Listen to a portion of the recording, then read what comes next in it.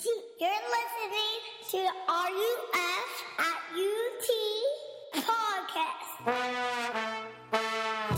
You're never so bad that you're beyond the reach of God's grace. And you are never so good that you are beyond the need of God's grace. For more information, go to www.utk.ruf.org.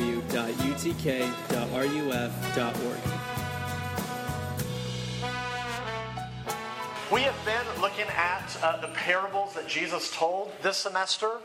And one of the reasons why we're doing that is because Jesus told these little stories to intentionally frustrate you, to disrupt and sort of screw with your previous categories of what you thought it was like to connect with God. And I think when you get frustrated and rattled and shocked, you actually come to terms with what he's actually saying rather than just importing all of your own assumptions into what you think he's been saying. So that's what we're doing. We're looking at the parables this semester, and we're going to look at just a small little section out of, this says Luke 15 at the top. That's wrong. It should be Matthew 13, verse 44 through 46. Huge error. It reads this. I don't know who makes these, but they're an idiot. It says this in verse 44. The kingdom of heaven is like treasure hidden in a field, which a man found and covered up, and then in his joy he goes and sells all that he has and buys that field. Again, the kingdom of heaven is like a merchant in search of fine pearls, who, on finding one pearl of great value, went and sold all that he had and bought it. This is God's word for us to consider. If you would, let me just pray, and then we'll try to sort that out. So let's pray. Father, thanks for just the joy of being together, and I thank you for these guys and girls who have taken a slice out of their life and their Tuesday night to come and to hang out with us when they could be doing so many other things. And I know that there are a lot of folks in here in a lot of different places. Some are really skeptical and cynical about being here in kind of this Christian-y sort of room. Some of us are really excited to be here. Some of us are already just exhausted and worn down from school and responsibilities and demands. And some of us are really angry and came off of a really hard weekend. Father, regardless of where we are, if we're hurting, lonely, bitter, excited, I pray that you would meet us and that you would show us yourself. Show us that you are actually way more beautiful and valuable than we think you are. Would you do that in my heart and in the hearts of these folks tonight as we look at this? And we pray all this in Jesus' name. Amen. So my wife, Catherine, and I have, for the past several months, really gotten into the show Friday Night Lights. Don't know how that sits with you. Heard some hisses. I don't know if that was a yes or just a hiss. But we've gotten really into the show. So it took us kind of a while to get into it. We started watching a couple episodes here or there. We couldn't really go all in. It was really not until maybe halfway through season 2 that we just started going all in. Like hard in the paint every night, coming home, watching an episode, just plowing through it. And we're at the end. We have one episode left. I don't know how it ends. So you can't tell me anything or shout out to me anything. So I don't know how it ends. And we've been sitting on the last episode for a week and a half, just waiting to watch it, like waiting for this kind of special moment when we can kind of close it all out. But we don't want to do it because you know when that happens, when you watch it, it's over. And that's just really sad. Like I remember when I finished watching The Office for the first time, I wept like a small child. Because it felt like I'd said bye to my friends, which is really pathetic when you say that out loud. But I don't know, maybe I'm weird in sort of holding off the last episode to watch it before it all ends. But my guess is, if you think about it, you can relate with this instinct of something is so good. When you enjoy something, you don't want it to end. I mean, some of y'all have had these experiences where you've had this, like the amazing meal, the expensive meal that maybe your parents paid for, and it was awesome. It was like every bite you was savoring and you're just stuffing your brains, and then like you wash it all down with a milkshake at the end, and it's an amazing meal. Every bite was awesome, but it ends, and you're hungry like 3 hours later, right? That was me, I guess. Or if you have like the awesome moment, like if y'all like whenever like this awesome moment is happening, you pull out your phone and try to document it because you want to preserve that moment forever. But then when you go back and look at the pictures, like it feels like there's something missing, or maybe you try to replicate and relive the moment, and it feels a little kind of hollow, like you can't quite get what that moment gave you in the first place. And there's this really sobering reality to life that things that make you happy on this earth eventually end. Like the happiness eventually runs out.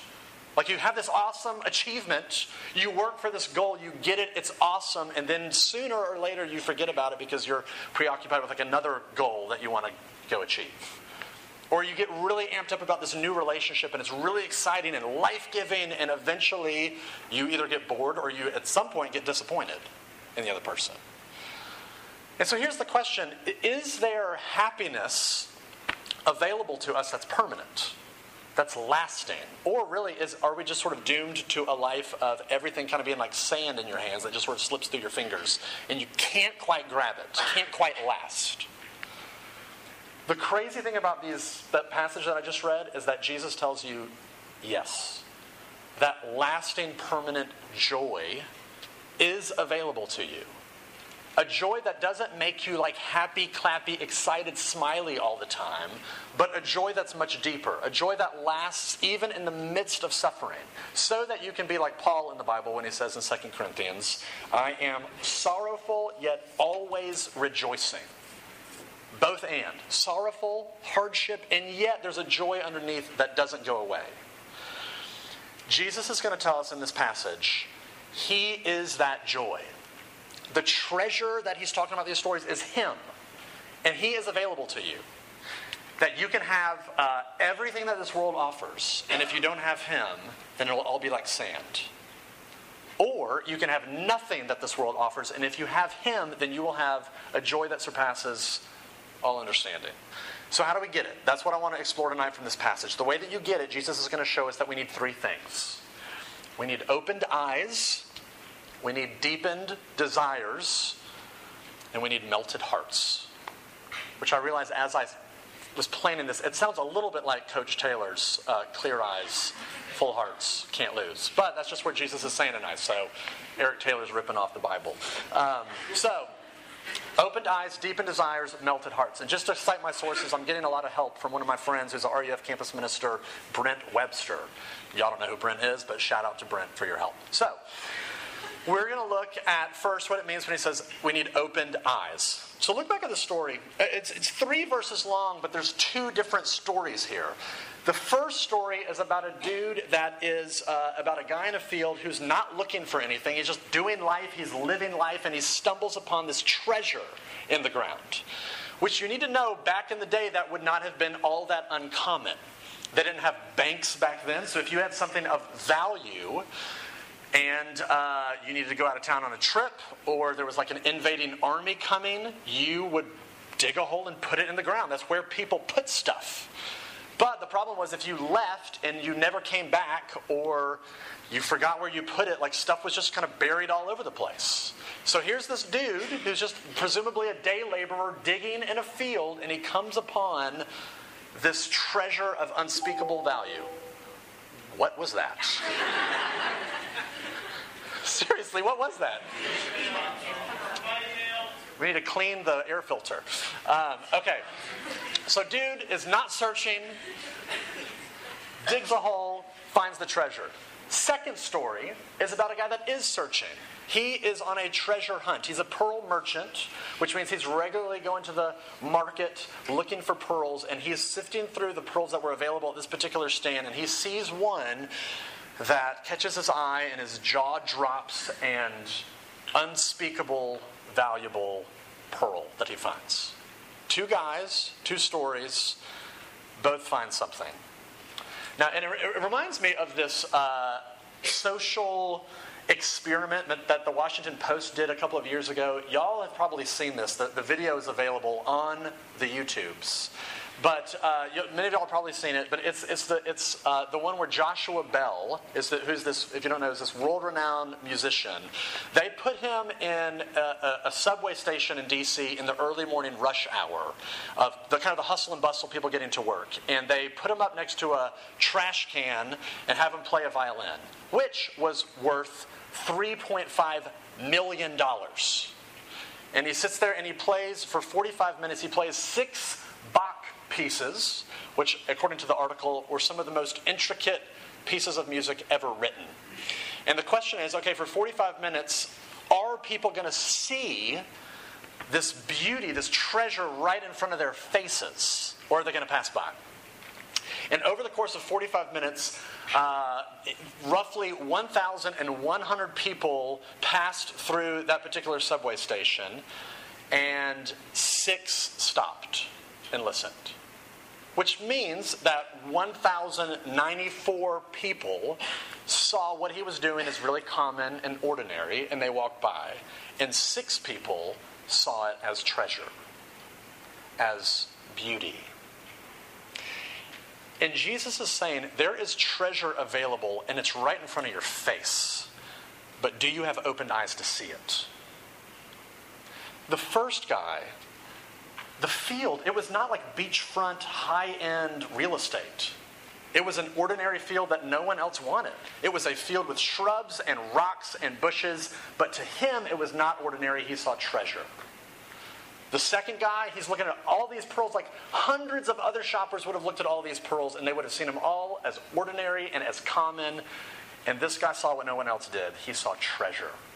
Both guys found treasure because their eyes were open. They could see it. And Jesus is saying, I am the treasure that is available to you, but the question is, do you see it? Because Jesus is saying, I am so ordinary and common, I'm easy to miss. There are a whole lot more exciting things out there than Jesus. Jesus is saying, I mean, just think about this. Jesus was a homeless peasant that wandered around a Middle Eastern region in a really obscure area 2,000 years ago.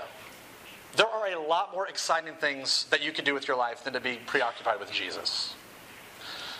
He left the glory of heaven and he came to serve people and feed people and wash people's feet and like hang out with people that didn't have any friends. That's so ordinary and boring and common. Like getting an internship in New York is way more exciting. Like that's so much cooler. Studying abroad and drinking Italian wine from a villa overlooking the Mediterranean, that's way more awesome and cool and exciting than Jesus. Jesus left the glory of heaven. He left the highest of highs to come to the lowest of lows. That's what actually makes him so profoundly beautiful and simultaneously so easy to miss because he's so ordinary. He's so common. So I want to talk to 2 different groups on this point before we move on real quick. I want to talk to those in the room that would identify yourselves as Christians. People that claim to believe all this stuff. If we could be honest for just a second and just talk honestly, my guess is there are a lot of people in this room that would claim to be Christians, and if you're honest, you are bored with Christianity, with God, with the church. Just bored. It's not exciting to you. It's ordinary. It's common. You know all the answers. Maybe you came up in church and in small group, like you know what all, like you've heard all this before. But what's exciting to you is like experimenting. There's a lot of new stuff here at UT. So there's new people, there are new parties, there are new opportunities, there's new adventures. There's like everything new is what is exciting. And if I can gently encourage you to take another look at Jesus again. Because maybe the reason that you're bored with God or the church or Christianity is because you see it as just an ordinary field, an ordinary pearl. And there's treasure right in front of your face, but you can't see it. And now I want to talk to those that would not identify yourselves as Christians. And I'm sure that there's a lot of reasons why you don't believe this stuff. My guess is that you're asking big, loud, philosophical, academic, intellectual questions, and I want to gently nudge you and encourage you to say, those questions are important. And I'd love to sit down and process those questions with you if you want to. But I want to encourage you to not miss the simple profundity of just the ordinary beauty of who Jesus is. Ultimate humility. That maybe you're getting lost in the big picture and you just missed how ordinary and yet profoundly invaluable he really is. Treasure's in front of your face, but you have to have opened eyes to see it. That's the first thing Jesus is showing us. If you want treasure, if you want that deep, permanent joy, you got to be able to see it first. But also, secondly, you need deepened desires. Deepened desires. Let me set this up this way. As many of you know, I have 2 small kids. I have almost a 5-year-old Zoe Kate, who's a girl, and I have almost a 3-year-old Reed, who's not a girl. And they are at this stage in life where they just fight over toys. Like they don't know how to share. They want the same toys. So if one of them is playing with a car, the other one wants it, which is exhausting as a parent. But like we're at that stage. So they're fighting over everything they want to share, like screaming, hysterical, crying. They're willing to hurt each other over like a car or whatever. And I don't do this as a parent. Just disclaimer, I don't do this, but I know how to end every fight if I wanted to. The way that I could end every one of these fights is to go to my daughter and to say, Zoe Kate, if you give that car to Reed, I will give you a cupcake. Because I know that my daughter's deepest desire is sugar.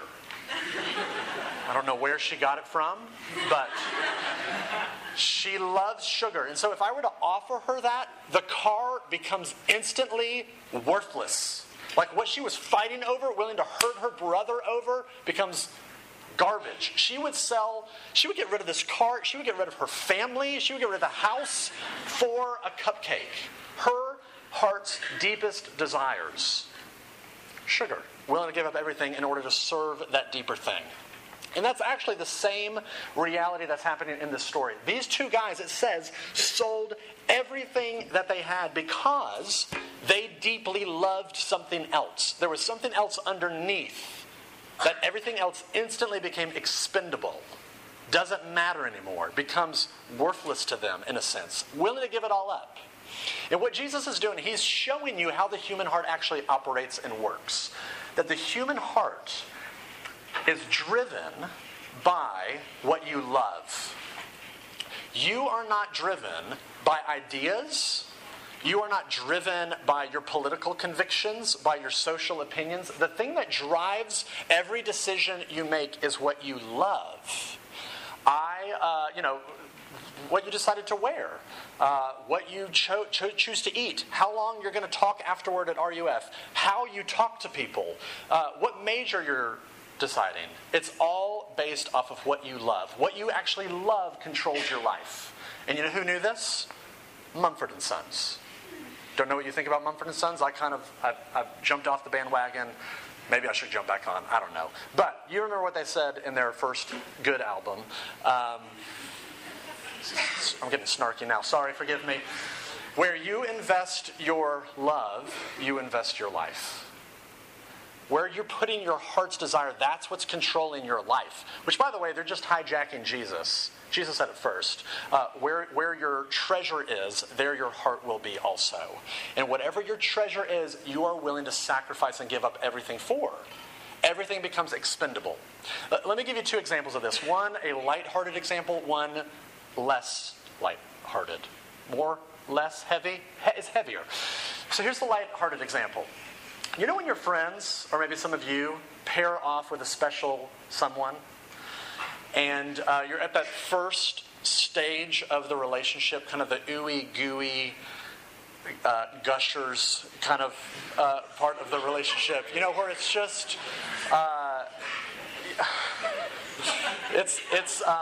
it's exciting and it's exhilarating and it's you spend your time with each other all the time. You're texting each other all the time, and you love it. And everybody on the outside thinks it's pathetic and obnoxious and gross, and we hate you for it. But what you're actually doing in that moment, what you're doing in that point of your life, is you're saying, "This is such a deep love for me. I'm willing to sacrifice my friends for this. I'm not going to hang out with my friends. I'm going to go all in with my new treasure." You give up your friends. You give up your family. Some of you give up sleep just because you're up late all the time with them, which obviously affects giving up some of your grades. Some of you, I wouldn't be surprised at all if that means that you're also giving up some of your sexual boundaries, where there is this love deep down that you have to have so that you're willing to give up stuff for. That's the more lighthearted example. The heavier example is, my guess is you felt this profoundly in some of your families, where your parents, probably most of your dads, or some of your dads rather, so treasured his job that what he sacrificed was you. That he was always at work, always on the phone, always on the computer, always responding to emails, and he wasn't present. Because he said, this is my treasure, and therefore I'm willing to make sacrifices for it. It just happened to have been his family. He provided for you, he gave you stuff, but you didn't get him. And Jesus is saying, if you want Jesus to be your treasure, you have to ask yourself the big, hard question is, what do you love? What has you by the heart? What is it that you are willing to give up your time for, your energy for, your money for, your friendships for, your body for, your integrity for? Because we're all doing it. We're all making sacrifices. Every one of us has this golem inside of us where we look at something and say, this is my precious. I'm not going to do the voice, that would be odd, but we look at something and say, this is precious to me and I'm willing to give up everything for it. So the question for you is, what do we do about it? Buddhism will tell you the problem is your desires. Your desires are too strong. So take some spiritual Ambien and calm it down. You need to chill out some. The problem is that your desires are too strong, you're too wild, you're too out of control, so chillax a bit. And there are some churches that will tell you the same thing. That will say it's your youthful passions that are just out of control, and Christianity kind of needs to be for you kind of like a wet, cold blanket that just kind of calms you down a little bit. Stop doing all of that stuff that you love doing and start being more disciplined and start doing all this boring stuff that you hate doing. That's what a lot of churches have told you. And Jesus looks at you and he says, the problem is not that our desires are too strong. The problem is that our desires are too weak. He's not saying turn down the volume on your desires. He's saying crank them up. Crank them up. C.S. Lewis said the same thing in his famous little essay called The Weight of Glory. Let me read you what he says. Unbelievably profound. He said, it would seem that our Lord finds our desires not too strong, but too weak. We are half-hearted creatures, fooling about with drink and sex and ambition when infinite joy is offered us. Like an ignorant child who wants to go on making mud pies in a slum because he cannot imagine what is meant by the offer of a holiday at the sea. We are far too easily pleased. Jesus is trying to show you he will never become your treasure unless your desires deepen. Unless you're willing to say, everything in this universe that I'm using to make myself happy is you settling. It's you settling. He will never become treasure to you unless you're willing to look at everything that the universe offers you and say, it's expendable. He is way more valuable than anything else. Let's be honest, we have settled for Netflix and Instagram and casual hookups and 4.0 GPAs to satisfy our deepest longings, and they're not quite making us happy, are they? We've settled. And Jesus is saying, if you want permanent joy, your desires need to deepen.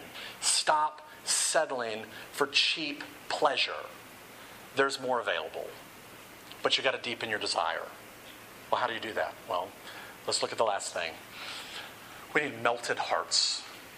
Opened eyes, clear eyes, full hearts can't lose. Opened eyes, deepened desires, melted hearts. And I'm going to say something that these two stories say pretty clearly that you don't want me to say, but that are pretty obvious. But following Jesus is going to cost you. And he tells you that up front. If you want to follow me, you need to deny yourself and pick up your cross and die. It's going to cost you. Jesus is saying following me you're going to lose stuff. Stuff will get lost. And that's actually how you can know that you're really a Christian, is when it starts to cost you something to identify and follow him. To be on a public university and to have people know that you believe the Bible will cost you some major social points in the classroom. Because there will be really smart people with PhDs that will look at you and think you just committed intellectual suicide. It costs you. For you to be in your sorority and say to your sorority sisters, I'm not going to get trashed this weekend at the date party, most people and most folks will look at you and think you are really uncool and really weird. To have a biblical view of sex and sexuality and marriage in our culture, you will automatically be seen as bigoted and wrong. It costs you. To follow Jesus costs you something. But again, that's not weird. Everybody's doing it. Everybody's giving up stuff for what they truly love. But I want you to notice something. In this story, these guys give up everything that they have, but what's their motive? I don't know if you caught it. It's just really quickly. In verse 44, it says this. It says, then in his joy, he goes and sells all he has and buys that field. They were moved, compelled by joy. Which means God's not just after your service and your sacrifice and your obedience. He's after your joy. Think about this. Think about what motivates you to serve God, assuming that's you. If you're someone that would consider yourself a religious type that's trying to follow Jesus, trying to, do whatever, what motivates you? My guess is most of us, it's one of four different options. It's guilt, which is I've been really bad and I need to start being really good. I've made some big mistakes and now I need to clean my life up. Guilt. If it's not guilt, it's fear. If I don't clean my life up, I'm afraid what other people will think about me when they find out. Or I'm afraid that God's going to punish me if I keep going down this road. If it's not guilt, if it's not fear, it's duty. Just sheer duty. God has done so much for me, I owe him. Or it's pride. I'm a good person, and good people go to church and go to RUF and worship, and they're nice to other people. That's what good people do. And so let me tell you from personal experience. Pride, duty, fear, and guilt. Those things will all change your behavior. They'll help you stop cussing. They'll help you stop drinking so much. They'll get you more religiously involved. You'll may even start reading the Bible, praying. But those things will never, ever make God precious to you. You will never see him as treasure. The only motivation that will allow him to become beautiful to you is joy. Joy. Which is really interesting because joy is the same motive that drove Jesus. He calls us to a same motive in which he operated out of. Hebrews chapter 12 verse 2 says this, for the joy that was set before him, he endured the cross. Think about that. Does that make any sense? Joy is what drove him to the cross. To give up everything out of joy. I mean, think about it. He had everything, and out of joy, he gave everything away. He traded in applause for shame. He traded in comfort for torture. He traded in power for weakness. He traded in validation for rejection. He traded in life for death. What in the world would compel anyone to, out of joy, give up everything? Well, just like the people in the story, it's because he found his treasure. He found his pearl of great price that he was willing to give up everything in order to get. He said, I'm willing to give it all up because there's one thing that I don't have that I'm willing to give up everything in order to have. Do you know what it is? You. It's you. You are his treasure. You are his pearl of great price, where he's saying, I'm willing to give up everything for you. I would rather die than to live without you. The gospel tells you, long before Jesus becomes the pearl of great price to us. We were the pearl of great price for him. And when you see that, that's what melts your heart. That's what deepens your desires. That's what gives you joy to give up everything for him because he gave up everything for you. You know, I'll end with this. When I was dating my wife, when I was dating my girlfriend at the time, Catherine, we knew that it was a little inappropriate to drop the L-bomb kind of early on in the relationship. But we really liked each other. And so what we would do when we were on the phone and hang up with each other, we dated long distance. And so we would just tell each other, instead of, I love you, we'd say, I really like you. Like that song, I really, really, really like you. And so, or we'd say, I'd miss you. But eventually, you know, towards when we were kind of getting close to engagement, that door opened and we started using that language of I love you, and it was exhilarating. I mean, it was like drugs to be able to tell someone I love you and have them tell you back. It was so thrilling and exciting. And we have known each other for 11 years now, been married for almost 10, and now when she tells me she loves me, it is something so much more richer and so much more meaningful, because she actually knows me now. She didn't know me when we were dating and we were just infatuated, but she knows me now. She knows how selfish I am. She knows how deeply angry I am.